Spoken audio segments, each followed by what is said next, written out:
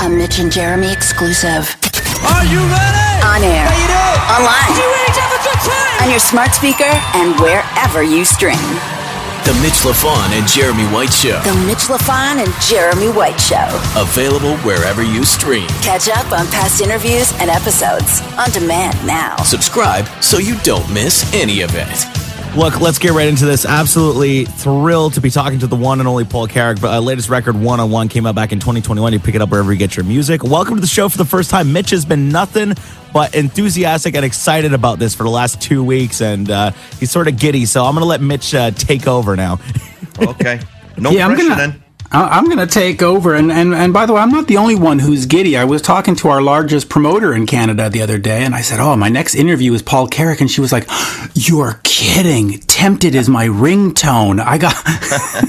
So they're going to try to get Paul to come to Canada. But what I want to start with first, though, is being an independent artist. Back in around 2000, you started the Carrack UK label, and you just sort of went, enough of Sony, enough of Universal, enough of all these labels. I'm going to do this myself.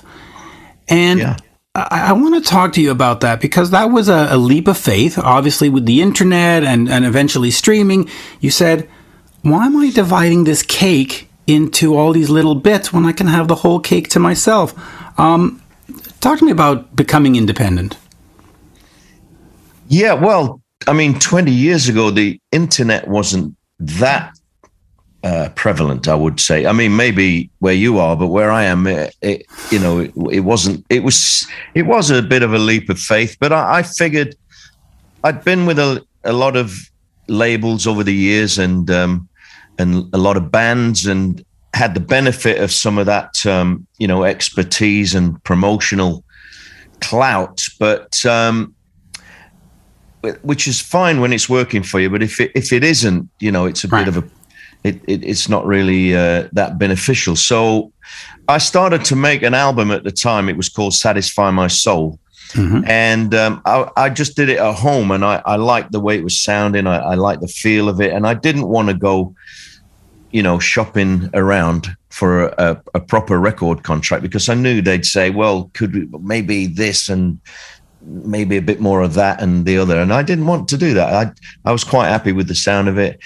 And a good friend of mine who lives around the corner, he was actually the original drummer in Mike and the Mechanics, a guy called Peter Van Hook, had some experience of he had a small jazz label at one time and put out some weird stuff. And he said, well, why don't you just do it yourself? Right. And I said, oh, okay. But I didn't really have any idea how it worked. But, we just started small time and took it from there. But how does that work, though? Usually with the label, you got the big budget to pay musicians, you got the distribution, you got the marketing. When you're doing it on your own, is it self-funding or like? Yeah, it was self-funding, but it didn't. We didn't have a lot of money that we were willing to invest in such a crazy project. But so basically what I did, it didn't cost me much to make the album because I've got my little studio at home and I was playing more or less everything and kind of engineering it.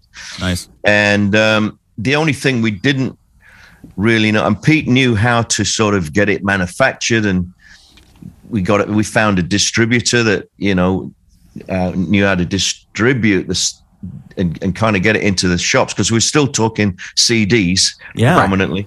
Yeah. And we engaged a little bit of radio promotion, basically in the UK, and we kind of used the guys who we knew from Mike and the Mechanics and what have you, and they cut us a deal, Nice. And it went very well because the stuff went on the radio, which at the time was Radio 2, the kind of mainstream radio here in the UK. Mm-hmm. They took to this stuff, and most of the following albums up until about 3 or 4 years ago, when they decided that everything had to change and suddenly my face doesn't fit anymore. But anyway. Well, that's it. I mean, when you approach Capitol or you approach Heart with like the new Paul Carrack song, did they go like, Paul Carrack? No, you're not Harry Styles. Oh, well, they would now. Yeah. I mean, no, I'm over, which is a shame, because I actually, the last couple of albums I made would have just flown on there a few years ago. You know, they'd be perfect. They'd still be perfect for their listeners, but they're not bothered about their listeners anymore. They're losing numbers. It's funny you say that, because a friend of mine, he's on a DAB, he's on a network on like 3 different stations that he does. He's on Magic, and we talk about, I was telling, I'm going to be interviewing Paul Carrack, and he's like, oh mate, like that's my jam.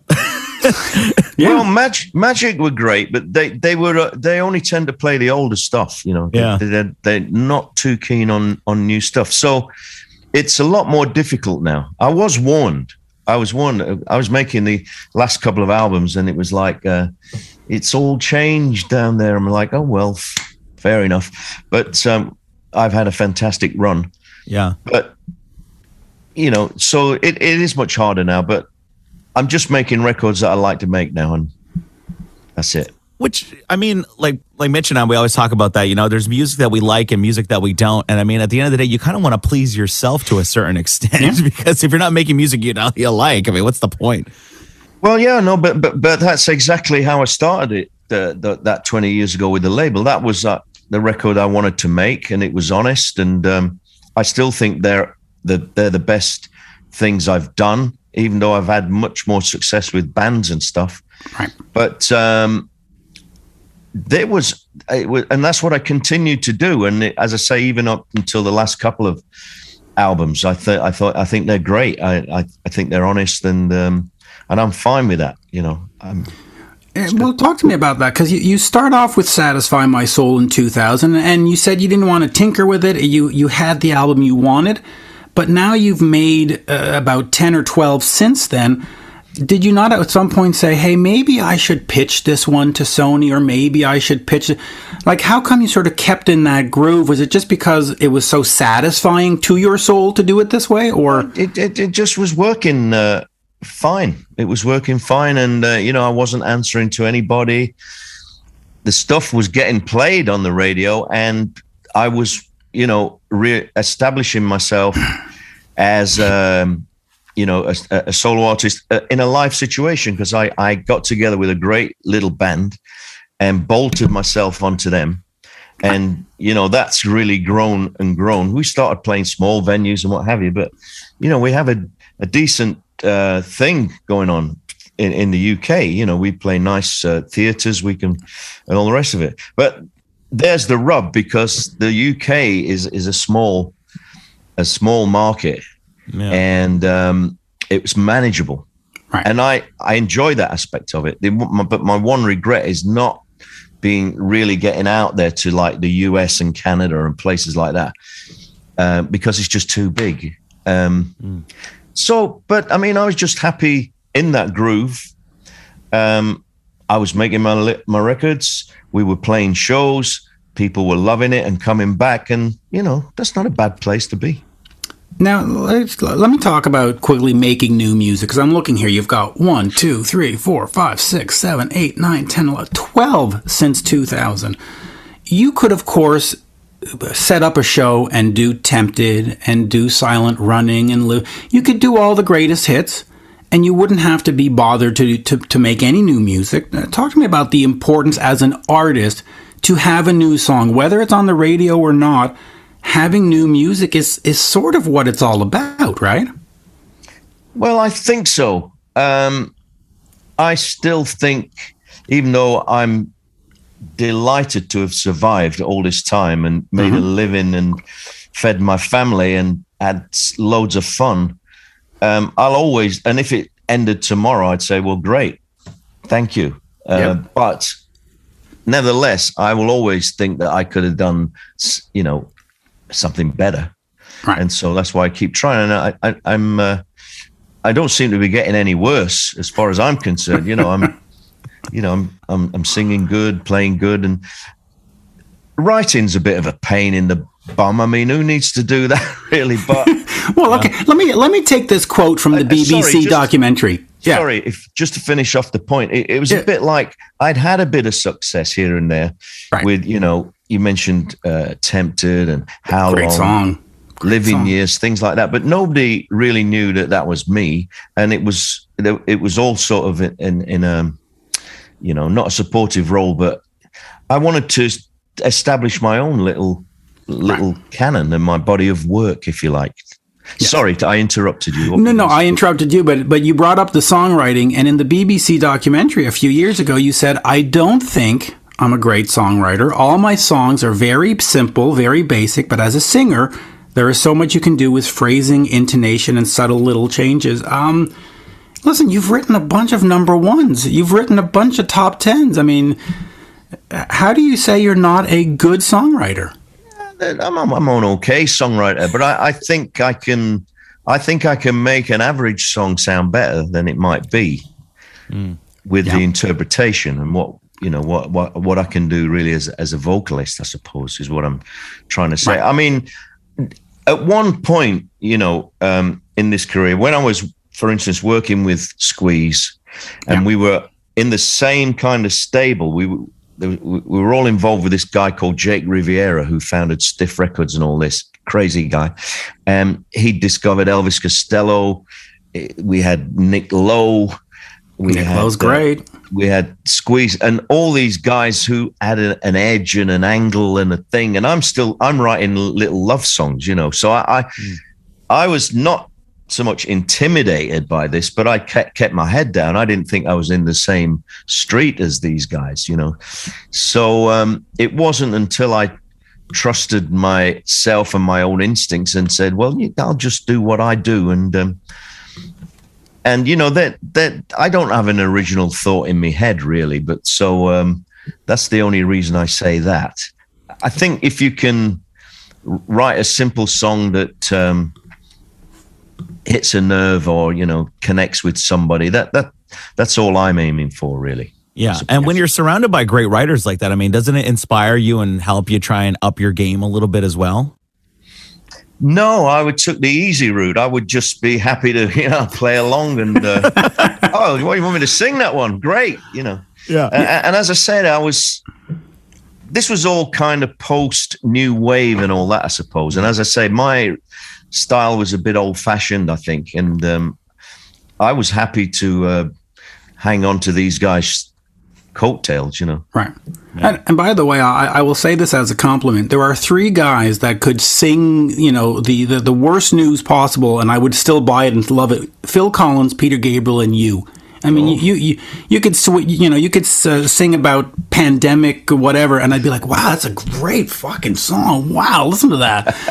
Those three voices are just, Well, that's pretty good company. Thank you very much. I take that as a massive compliment. Thank you. Now, you mentioned Nick Lowe. You were on his album, of course, on many albums, but you did the I Knew the Bride when she used to rock and roll that had Huey Lewis there on the band. Were you in the sessions for that? Were you part of that, or did they come in separately? No, that's what I sort of figured, because since they were on it, you weren't. No, we were annoyed about that because we'd been playing with Nick up and down the US and playing all the little dives because we couldn't get arrested and couldn't get on the radio. And and Nick, I think Huey was trying to give a helping hand, and make things a little more mainstream. Right. And so, no, I'm not actually playing on that. But we used to play every night, mind you. But it's a great song. But he didn't get you on the record, though. Well, he was on the record, just not on that track, from what I understand. I'm not on that track. No, I don't know. No. Is it on an album? The Rose of England.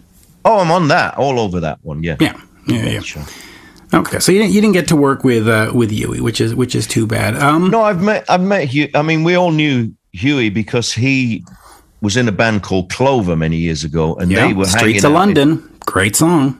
They were hanging out in London. In fact, correct me if I'm wrong, but they play on the first Elvis Costello album?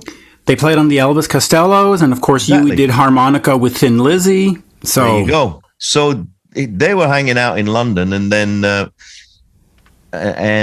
so they were great guys. We loved them.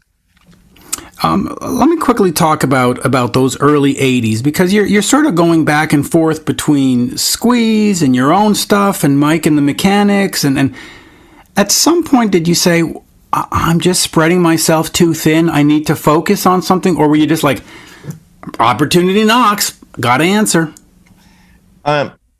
I'm not very smart, you might have noticed, but and also I wasn't very single-minded career-wise. You know, I was floating about, and in a funny way, because I think some people think I'm just this mercenary that flits around. It wasn't like that. I was actually quite loyal to these people that I'm involved in, and possibly to my own detriment. But Squeeze was, I mean, I came into Squeeze because Jules Holland was the keyboard player, and he had left. I don't know if Jules is like a household name here. He's got the TV show, and it's big news to be on his show. Yeah. So, but anyway, he had left the band. They needed a keyboard player, and that's why I came in. I knew this guy, Jake Riviera. He said, try Paul. They tried a lot of people. Anyway, and I came in as they did the album East Side Story. Yep. Produced by Elvis Costello. Yep. Elvis suggested I sing the song Tempted. I'm like, yeah, okay, great, fantastic. And everybody loved it. And then the next thing was there was this tour. We got a tour to do. I'm singing the single. These things just happened, you know. They weren't part of any master plan. But I was enjoying myself being in Squeeze and taking a back seat, and as I say, hanging on to their coattails. But you know, it's pointed out to me that some point you got to, if you're going to be a singer-songwriter, you've got to do it. And the last thing they needed was a singer-songwriter, because they got the songs, they got the singers. Yep. They didn't need another one, you know. So I left. I think they were disappointed that I left, but you know, it was just onwards and upwards. Just quickly, you mentioned singer-songwriter. You started off as a drummer, and then you run into the Hammond organ and go, oh, my God, this is the greatest thing since sliced bread. Talk to me about your progress. What was the original plan when you started off young? Did you want to be a singer-songwriter, or did you want to be like, sort of like, since we mentioned Phil Collins, did you want to be the next Phil Collins and sort of drum for Genesis? No. I'm much older than that, you know. I go way back, of course, further than that. But of course, no, I wanted to be Ringo. There you go. Not Pete Best. I don't even think Ringo wanted to be Ringo. Let's be honest. I saw the Beatles a couple of times in Sheffield City Hall. Yeah, and no, that was really the thing that got me at it, was the whole Liverpool, the Mersey beat boom. I mean, I played drums. I wasn't very good back then. Right. I didn't have any chops or anything. But I was playing in a little band, and then the singer we had in one of these bands is a 17-year-old, 6-foot Jamaican guy. He was the lead singer, and he was poached by this soul band. And he said to me, "We're looking for a organ player," and I said, "Well, I'll do it." And I kind of bluffed my way in. I persuaded my mum to sign, and so that I could do the hire purchase thing. I bought an organ, and I couldn't really play. I just knew a few chords, and I bluffed my way in. That's how I got into playing keyboards. A lot of the time, that's really all you need, though. Fake it till you make it. Yeah. Yeah, well, I've got away with it for a long time now. So 50 years, actually, of career. That's what I always say. Exactly. I'm the best mediocre guitar player you'll ever meet. But yeah, well, the thing is with the Hammond organ, you know, it's a bit of a specialist beast. Oh, yeah. And half of it is, you know, knowing how to voice things and, you know, basically get the right sounds for the right place. So you can get away with murder on it if you got a clue to what you're doing. Yeah, half the battle's trying to get that tower to sound half decent, you know? Exactly. I got an interesting little tidbit for you. It's funny, like, you know, when you talk to certain comedians, they refer to some comedians, like, you've got the arena headlining comedians like the Kevin Harts and the Dave Chappelles, but then you've got like the Larry Davids, who are the comedian's comedian. And Paul Carrack to me is the singer-songwriter's singer-songwriter in a way, because not necessarily known super to the public in pop culture sense, but I'll give an example. Shania Twain and Mutt Lange, when they were writing the song From This Moment On, they were looking for somebody that had a voice like Paul Carrack to duet the song with, and they chose... That's a quote. That's a quote, actually. No. Yes. And they chose Brian White because Shania felt that his voice reminded her of you. Are you kidding me? No, Yeah. that's an actual quote. My goodness me. Shania Twain wanted you and got the other guy. But she should. Wow. I keep saying she should have just called Paul. She should. But Yes. did I have any hair then? Maybe not, you see. Maybe When not. did that song come out, Jeremy? That was 1997. Brian White was 21 years old at the time, and yeah, that was Oh, there you go. yeah. They wanted some. I'm going to look it up. Yeah, it was recent because the song just went double platinum or something like that, and he did an interview talking about how Mutt Lange and Shania called him on their tour bus on like their terrible cellular phone at the time, and they were like, yeah, she was like, your voice really reminds me of Paul Carrack, and that's the kind of vibe that I want to go for on this song, and I thought that was so cool. Wow. Yeah. I got a couple of other things a bit like that, actually. How I even got involved with Mike and the Mechanics was because Mike Rutherford, who's the guitar player in Genesis, was making an album, a solo album, and he wasn't going to sing on it. And he was writing songs with this guy, B.A. Robertson. Yes, Scottish Running and Living Years. Damn right. Exactly. And he was writing songs with him. And B.A. was writing songs with this other guy in a separate situation. And they had this song and they said, we should get that guy that sings that song. How long has this been going on? And they didn't know. I got a call from B.A. because he's not backward at coming forward. I didn't know him. And I was actually on the road with Nick Lowe, and he said, explain the situation. He said, would you come down? We want to pitch this song for a movie. Would you do us a favor, come down and sing it?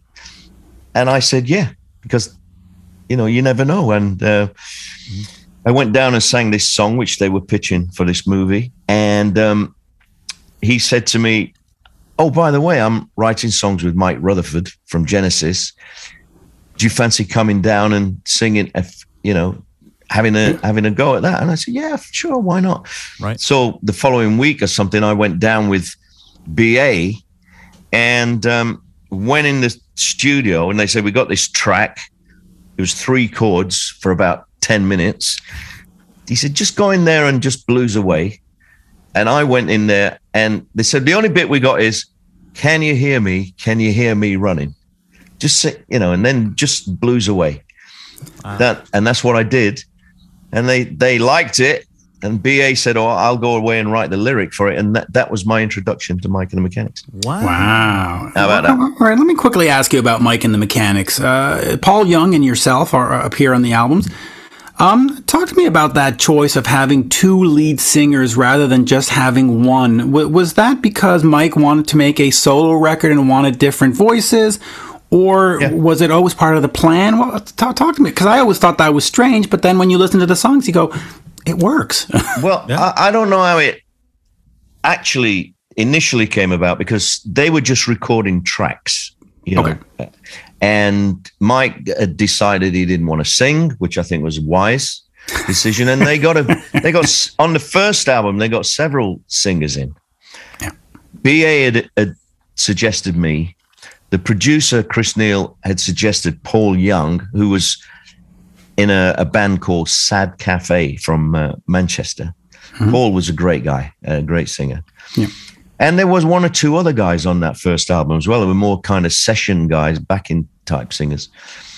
And then when we had the kind of initial success and he put the band together to become a touring entity, they just took me and Paul.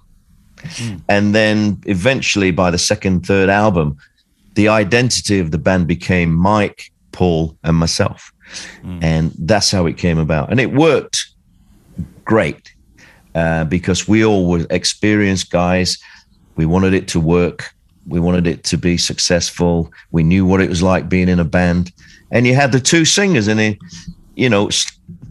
different personalities. Paul was the outgoing rock and roll guy. He didn't just sing rock and roll, though. I mean, he sang ballads too, but I was more the sensitive one, the soulful one. And so, and it kind of worked. Well, when you got all different personalities like that in the band, I mean, you take everybody and mash it all together, and that's what the magic creates, Yeah. Yeah. And as I said, we all were happy to have the opportunity. I mean, because going back to what we were originally talking about, Genesis were huge at the time, and we did have the benefit of, we made an album and it was going to be put out there, and it was going to have a little promotion behind it, which it did, and the public took to it to a large extent. Yeah, that album. I was going to say, did you prefer being in a band with the guys, or is it more fun being just Paul Carrack? Well, I enjoy both aspects equally, but well, when you're solo, you don't like the guitar player. Yeah, fuck off. You hire another one. But if you're in a band, you're kind of stuck with them. We couldn't really sack Mike, though, could we? I mean, it's his van. No, I mean, it works beautifully, actually, because we were in this band that, we were all trying to make it work, and it was different to the other stuff. Because I was involved with Nick Lowe, running up and down the freeways of America, banging our head against the wall, playing in these little dives or opening up for bands on the arenas. And suddenly was part of this successful thing. But then Mike would go off and do Genesis, and then I could go back to playing with my dodgy mates. and I made a couple of albums like that. And so it worked pretty good, actually. Yeah. I think eventually there came a point, and also in 1999, Paul sadly passed away. Mm-hmm. And I think we probably should have called it a day at that point, but we soldiered on and tried to get along. But then I realized, look, there were a number of factors, but I wanted to have a crack at, as I say, doing my own body of work that was, this is what I am. I love contributing to projects and what have you, but I thought it was time that I tried to establish myself. And that's what I set out to do. Now, I know we're going to run out of time, and I've got another million questions, but I do want to ask you this, which is sort of what fans wanted me to ask. The Living Years is one of the most powerful songs you will hear, and generally it will make you cry. As a singer, talk to me about that effect that you have on people, but for you, does it still have the same power after singing it, obviously, hundreds and hundreds of times now? I mean, what does that song mean to you? It doesn't matter to me about singing songs over and over again. I can always find something. Right, the intonation, the inflection, the phrasing. Yeah. All that stuff. It doesn't, well, and I'm fortunate because, I've been associated with some good songs, so just that makes a difference.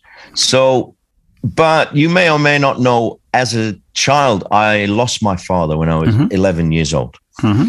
And that was probably, even still, the most profound event in life, and a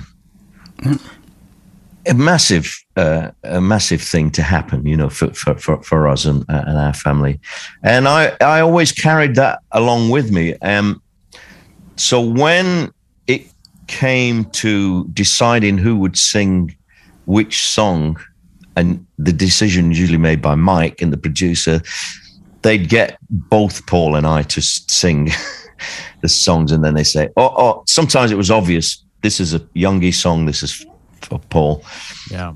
But sometimes we'd both try it, and then they would decide who sang it. But I knew I had to sing that song because I knew that I could give it a bit of gravitas, if you like. That's probably a highfalutin word, but no. So add a little mustard to it. No, but it's just, my father's is going to turn 92 on September 11th, and he's had dementia for the better part of his 80s and early 90s, and I haven't had a chance to say goodbye because he doesn't know who the hell I am anymore. Oh, God. And so when I hear that song, it just sort of tears me apart because my father didn't pass away. He's still there, but for all intensive purposes, he's passed away spiritually. So. And it kills me, that song, but it kills me beautifully. It's not. Yeah. It's rough. It's going to make me cry right now, quite frankly, just talking about it. Yeah. Well, I'm sorry to hear. Sorry to hear about that. With me, it was much more sudden. I mean, my father had an accident, and 2 days later, he passed away. And I honestly, because the song's not really about my relationship with my father. I had a great relationship with him. But I can remember like it was yesterday. And when I come to sing that line, I wasn't there that morning. Mm-hmm. I remember coming down the stairs and seeing my mum and my uncle. I'm tearing up now. Yeah, see? And that song, man. I just remember seeing them, and my uncle burst into tears, and my mum burst. And I thought, well, I know what's happened. Yeah. And I actually, that comes into my head every time I sing the damn song, Yeah. Weird. And you've done different versions of it, different iterations, more acoustic, more upbeat, more sort of big bandish, and every one just works. And you're just like, with a song like that, it really is about the intention behind the performance, I think, because any singer could sing any song, but unless you have the intention, it just could be nothing. Yeah. Well, you try telling B.A. Robertson that. I will. Here, before we run out of time, just real quick, since you've done the solo career and all your records, musically you've been all over the map, and I mean that in a good sense. You've done songs like Behind Closed Doors, which sounds a little bit more country. You've, of course, done Don't Shed a Tear, which is a pop song. You've done the Living Years with Mike and them. You've done all these different songs. Is that great to have that freedom that you're not boxed into? Oh, no. Paul's got to be a heavy metal singer. Paul's got to be I enjoy doing all the different things. I mean, it's probably not the best plan if you want to, if you want people to understand who you are and what you do. Yeah. I think people are quite confused. Mind you, most people, the general public, don't know that I sang The Living Years or whatever, Mm-hmm. I'm past the point of it being important to me. Right. I've survived. I've kept a roof over the family's head. I've met some great people. I'm still doing what I like doing. I'm going to be okay. I wish I'd have known that in my 30s and 40s, mind you, but, it's going to be okay. So, as I say, it's probably not the best career path to take, but I enjoy it. I think in a way, and I'm probably going to sound like I'm blowing my own trumpet here now, but I can make a decent fist of anything. Yeah. But which is not necessarily a good thing. Yeah, but hey. Still, hey, what's the old saying? I did it my way. I should do that. Yeah, I'll do a cover of that country stuff. Yes, you should. And cover a Shania song just to show to her that. Yeah. Hey, remind me what that song is. So the song is From This Moment On. From this moment on, it was on the Come On Over album in 1997, and it's there's the duet version with Brian White, but then there's also the Shania single version, there's the solo version, there's the pop on tour version. I'm a huge Shania Twain fan, so that's why I know it. Yeah, I did a session once for Mutt. Really? Mutt Lange, a keyboard session. Yeah, hold on. I actually left the session thinking, well, I arrived at the session. Yeah.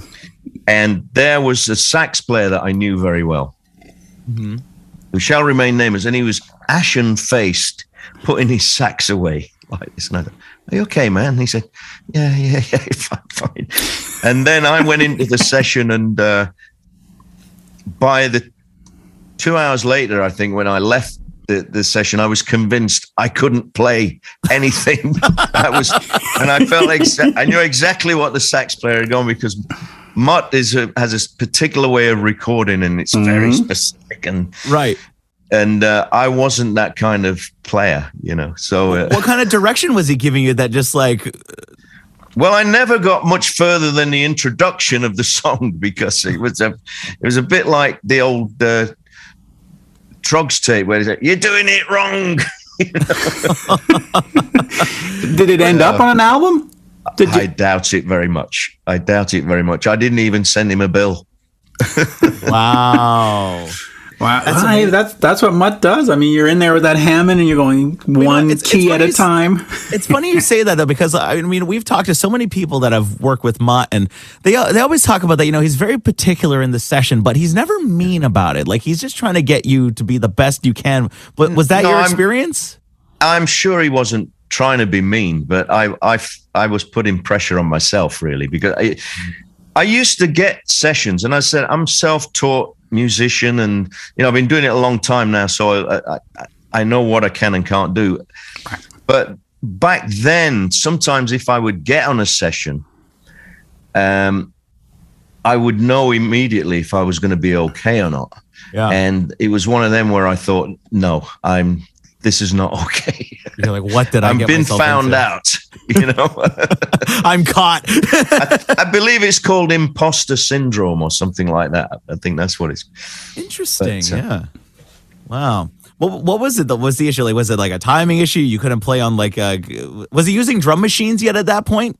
Oh, yeah, I'm sure. Yeah. I mean, honestly, I don't remember it that well. And I'm making a mountain out of a molehill, probably. And please don't.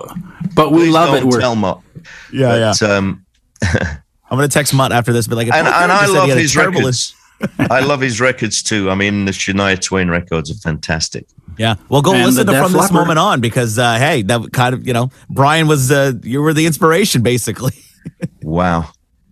Well, as I said, it's not the first time I've heard a reference like that, because somebody once told me, and this could be completely wrong and false, but the song "Everything I Do for You"? Yes, Bryan Adams. Yeah.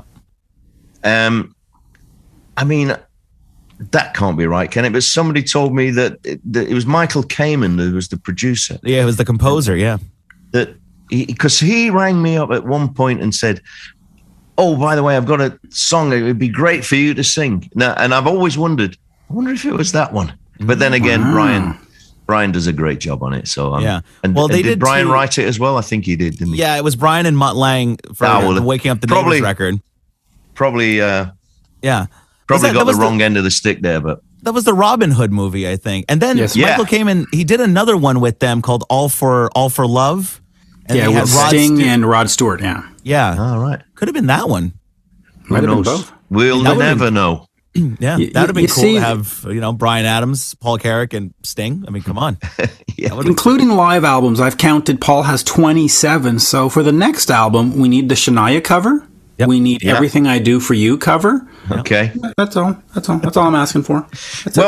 I do want to do a country album, actually. Well, that's what Jeremy's working on right now, so that's perfect. Is that right? Yeah. Yeah. Yeah, I mean, I don't know if it would fit into the modern criteria of, what a country record is, but I mean, along the lines of Behind Closed Doors, that kind of. Well, Behind Closed Doors is very a nostalgic kind of like lonesome country. If you want a modern country, you got to get Def Leppard drums on it.